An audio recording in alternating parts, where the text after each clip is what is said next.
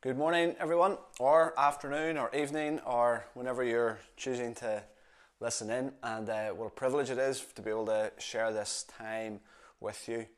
I'm going to pray. Let me pray. We're going to be looking at a few verses in Mark chapter 4, 5, and even into Mark chapter 7 today. So if you want to get your Bible and make your way towards Mark's Gospel. So, Father, thank you for today. Thank you for this chance to be able to worship together, to be able to open up your word. And so I pray again that the words of my mouth, the meditation of my heart will be pleasing to you, my rock and my redeemer. And as we listen in, as we are eager to learn together and to grow together and to challenge one another, to be sharpened by one another, I pray that in our listening, in our response to your word, that you would be pleased. So give us open eyes, open ears, open hearts to what you would want to do and say among us today. So we thank you. We thank you that you love us. Thank you that you are for us. Thank you that you want to speak to us for our good and for your glory. In Jesus' name, amen. Amen. Hope you're all well. Hope if you've had a good week. Mark chapter 4. I'm not going to spend. I don't want to spend much time going over the ground that we've covered over the last number of weeks. I would encourage you, if you're willing to continue to wrestle with this idea of going to the other side, that you'd listen back to the last number of weeks. We've been challenged by Philip going to the other side, responding to the voice of the Holy Spirit in Acts chapter 8. And then Neville had us in Luke 10 with the Good Samaritan. We looked at the life of Peter and the life of Paul with that similar sort of theme of being willing to listen to the Spirit as he calls us to go to the other side, to those that look different from us, to those that think different from us, those that are in many ways different from us. And so, as I've referenced it several times, I thought it would be good as we maybe bring this idea to a close. I think what we want to do in our Sundays in August is going to look a wee bit different. So we just want to bring, I suppose, if we can even call this a series, we want to wrap it up just by looking at Jesus. And so Mark chapter 4, verse 35 says this: That day, when evening came, he said to his disciples, "Let us go over to the other side." Leaving the crowd behind, they took him along, just as he was in the boat. There were also other boats with him. And then the story goes on, and maybe you will be familiar with this story where Jesus calms the storm. This furious squall, it says in my NIV version. The waves were breaking over the boat. Jesus was in the stern sleeping on a cushion, we're told. The disciples woke. "Teacher, don't you care?" And Jesus gets up, rebukes the wind and the waves and says, "Quiet, be still." And the wind died down and it was completely calm. And just have been reflecting on that just over the last day or so. I think that's the constant invitation of Jesus. I think we see it enough times throughout the book of Acts. I think we've seen it enough times throughout the missionary journeys of many people throughout history. Their willingness to go over to the other side. And the reality is, the truth is, by making that step, by turning in that direction, inevitably you're going to face many obstacles. You're going to face many storms. There's going to be many challenges that will come your way when you step over to the other side. And we've seen that in the life of Paul. What it meant, the obstacles that he faced by being willing to go to the other, by being willing to go and bring the good news of Jesus to the Gentiles. There's very, very few people within the hardened religious circles wanted this message to go any further than their own little circle, than their own little silos. And so I think there's something in this story that gives us an indication when we decide to step outside of what's comfortable, when we decide to step out of the places and the people that we've always known, there is going to be challenge. There is going to be pushback. And I'm really grateful that and we've talked about this before, my fear as we looked, especially as Neville brought us through the story of the Good Samaritan, that maybe when we pass by on the other side, we not just miss those people who need our help.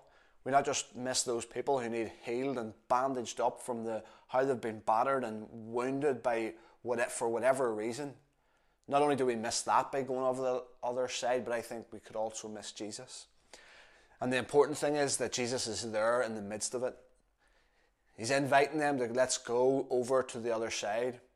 And as we get over to the other side, we see the challenges that await them on the other side. And even getting there was a challenge. Even getting there was many difficulties to face. But thank goodness Jesus was there in the middle. He was with them. He was there in the boat as they made their way over to the region of the Gerasenes, we're told in Mark chapter 5.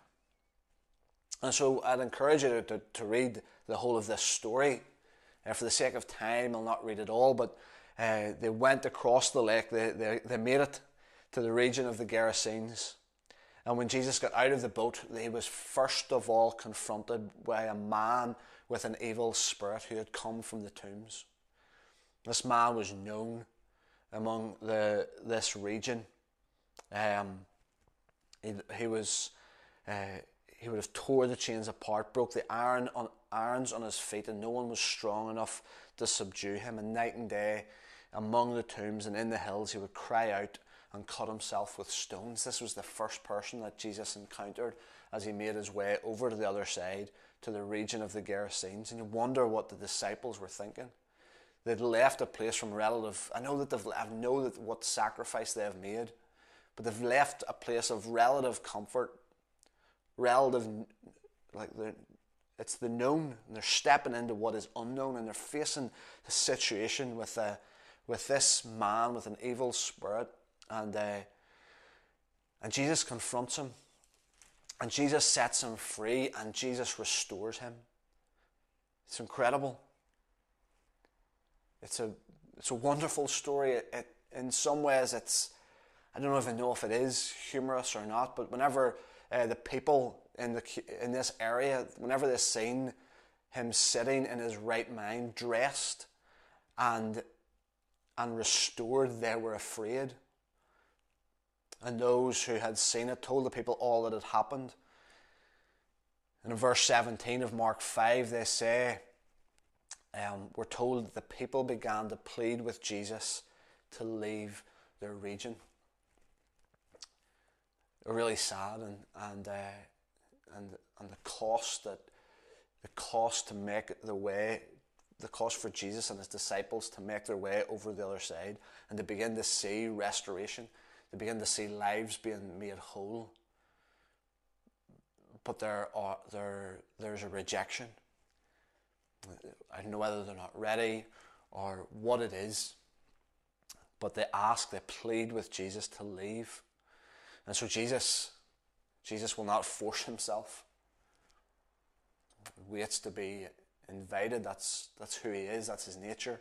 And he goes to get back into the boat, and this man who had once been bound, who had once been possessed, and now set free, now restored, he then begs with Jesus, Jesus, don't leave me here. Let me come with you. And maybe surprisingly for us as we read on, we're told in verse 19 that Jesus did not let him. It seems strange. Jesus says, go home to your family and tell them how much the Lord has done for you and how he has had mercy on you. And so I would love us to jump a few chapters here. I'd love us to go to Mark chapter 7 and verse 31. In Mark chapter 7 verse 31 it says that Jesus left the vicinity of Tyre and went through Sidon down to the Sea of Galilee and into the region of the Decapolis. He's back. Jesus is back in the place where the people had pleaded with him to leave. I'm not sure, someone could maybe tell me. I'm not sure of the timeline. I'm not sure how long it was. But Jesus makes his way back to the place that he had been, where he'd been rejected, where the crowds had pleaded with him to leave. He leaves this man who was once demon possessed but now restored and set free. And it's a different reception that Jesus gets as he makes his way back to this region. Incredible.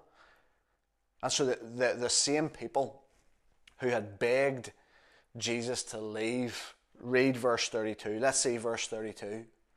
After this really peculiar healing that takes place, when Jesus puts his fingers into the man's ears and loosens his tongue, and he begins to speak plainly. But verse 32, sorry, they brought to him the man who was deaf, and they begged him to place his hand on the man. I got ahead of myself slightly. But however long ago, Jesus, having made his way to the other side, setting this man free, asking him or telling him, you stay, I'm going to go. You go and tell your family, tell people about the mercy that the Lord has had on you.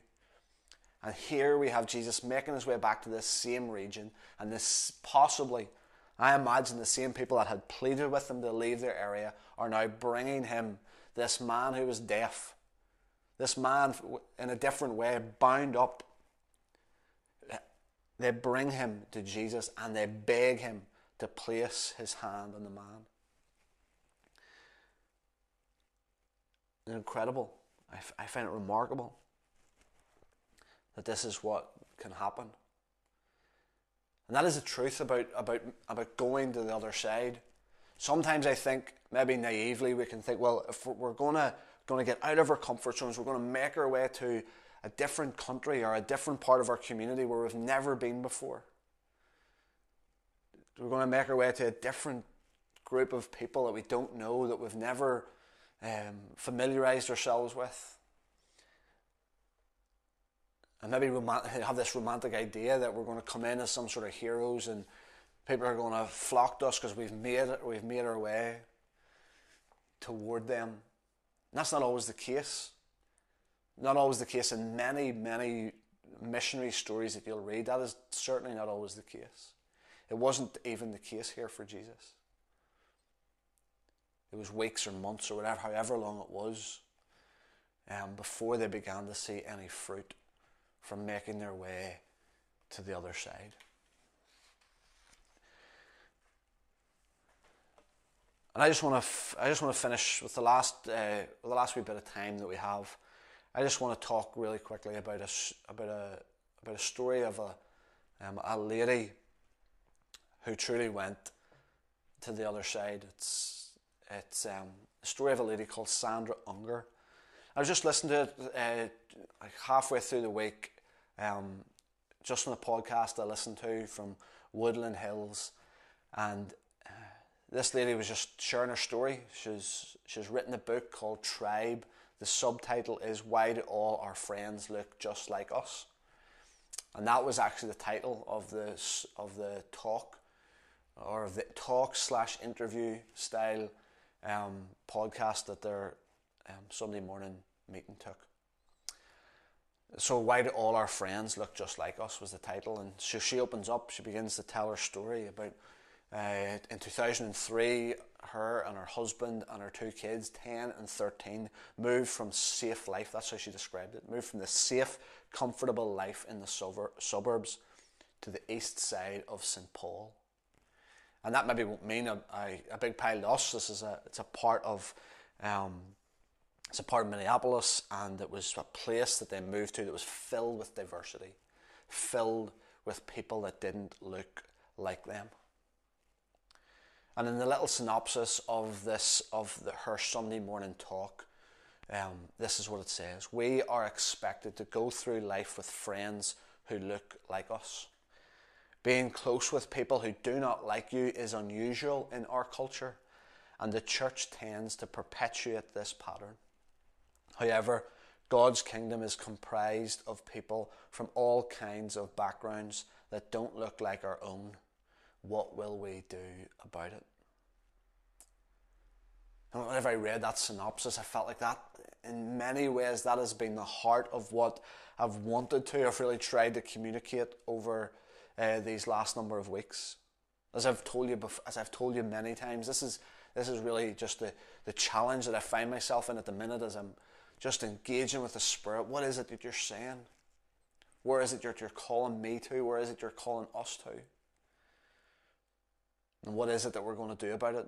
In light of all the stories that we see, in light of the example of Jesus, in light of all those that were imitating him, the Philips and the Peters and the Pauls of the Bible, we see them imitating Jesus. This was a lesson that they seemed to learn.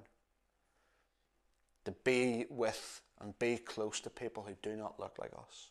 Because God's kingdom is comprised of people from all kinds of backgrounds that don't look like our own.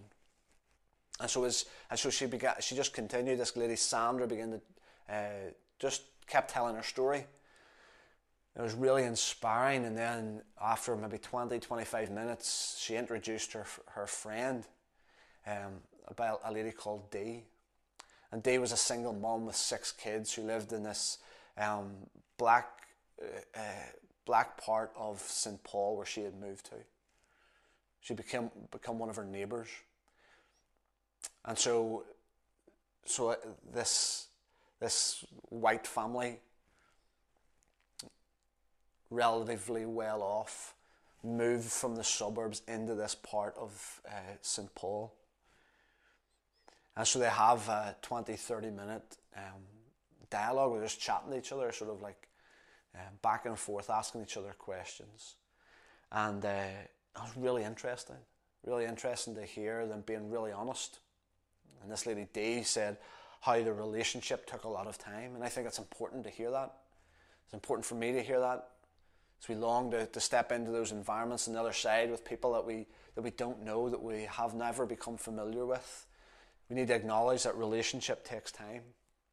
For this lady Dee, this single mom with 6 kids, she automatically had this level of distrust. What are you doing here? What is it that you want? And even for her, she said honestly right at the beginning, I didn't think that I had anything to learn.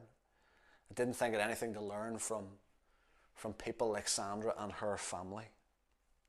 She said, use similar language that Sandra used from her perspective. Dee said, I was in my comfort zone. I didn't think that I needed to come out of it, she said. She didn't see the value of others being in her life. Isn't that really interesting? It'd be really interesting just to challenge yourself with that. How willing would we be to come out of our comfort zone? Because maybe we think the same. Maybe we think that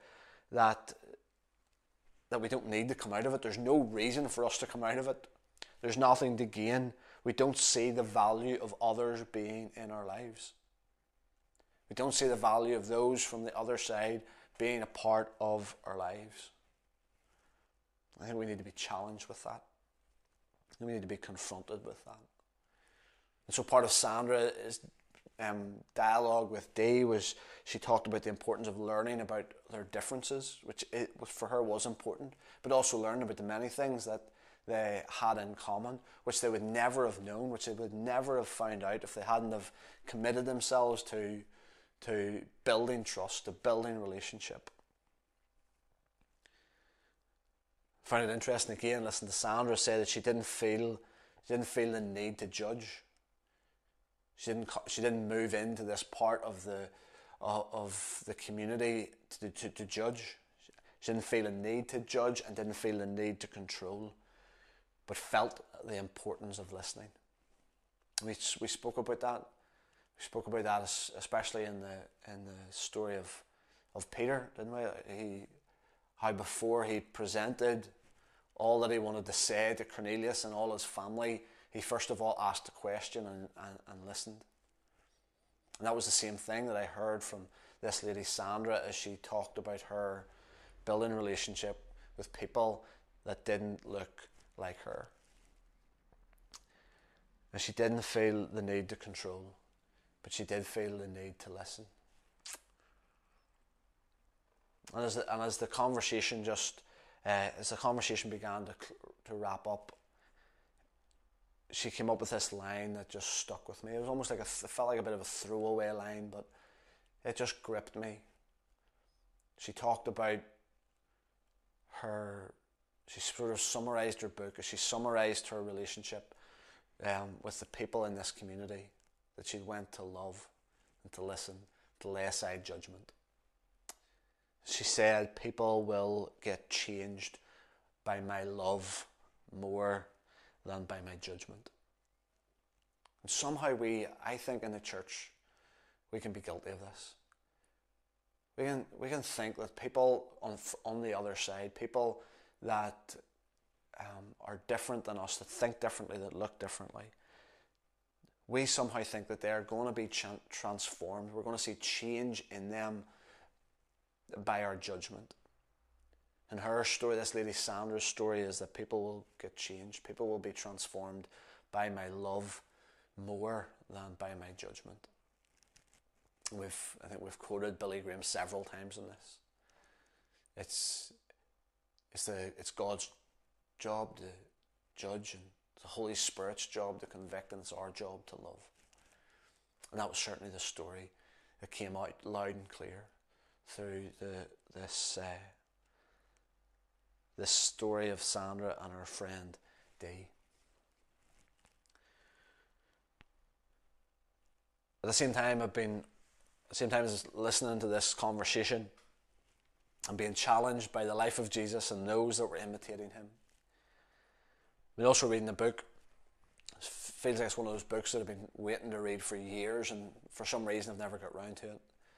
And this week I started reading Emotionally Healthy Spirituality by Pete Scazzero. And this is what he said, I think in one of the first couple of chapters. We can end up self-deceived, thinking that we have much to give and therefore little to receive from others. After all, we're the ones who are right, aren't we? And this often leads to an inability to receive from ordinary, less mature people than ourselves. We only really receive from experts or professionals, if I can add, and ones that look just like us. This has always been one of the greatest dangers in Christianity. It becomes us versus them. In Jesus' day, there was the superior in-group of Pharisees who obeyed God's commands, and there was the inferior out-group of sinners, tax collectors, and prostitutes. And I would do all that I can to avoid what Pete Scazzero talks about, one of the greatest dangers in Christianity, when we create this us versus them. When we set up a superior in-group and an inferior out-group. And as I think I've wrapped up the last two Sundays, I suppose I want to wrap it up something similar. Talked about the challenges. We've looked at the lives of the Good Samaritan, Philip, Peter and Paul. And I think we see it once again in Jesus. That our challenge, that our response is to be willing to love, to be willing to listen, to be willing to lay aside judgments. And as we talked about last week, we added on when we looked at the life of Paul, to do whatever it takes to win some. For Paul, he did whatever it took. He became like one under the law, or he became like one not having the law. He became like a Jew. Whatever it took. Became all things to all men, in whatever possible means to win some. And so we added that on last week, willing to listen, willing to love, willing to lay aside judgment, to do whatever it takes to win some. And then I want to finish it off again, an extra challenge. And I think we see it in the story of this lady Sandra and her friend Dee. But more importantly than that, we see it in Jesus, that we would become their friends. Willing to love, willing to listen, willing to lay aside judgment, to do whatever it takes to win some and to become their friends. In Matthew chapter 11, verse 19, whenever Jesus is being condemned by those in the superior in-group. Jesus is condemned because he is with the inferior out-group. And not only is he with them and listening to them and loving them, but they have seen and called him out, that he's actually become a friend. Jesus, the one who is a friend of tax collectors and sinners. It's beautiful. And so I'm so challenged. Jesus continues to unnerve me in all sorts of ways, to unsettle me. Because as I said before, my default is comfort, my default is sameness. I can't look at the life of Jesus and those that followed him and not be unsettled. If I've become settled or comfortable, I've stopped looking at Jesus. I've stopped watching him. I've stopped listening to the voice of the Spirit. And so I'm challenging us again with this today. So I'm really hoping that you're willing to take on the challenge of this. So I'm done. I'm praying that you have a great day. Bless you all. I hope that we get to be together this afternoon as we hope to worship out in the car park and lift up the name of Jesus in this wonderful little village of ours. So wherever you are, please come and join us. We'd love to welcome you. The invite is there. But enjoy the rest of your day, and I hope you have a wonderful week. Bless you all. Thank you.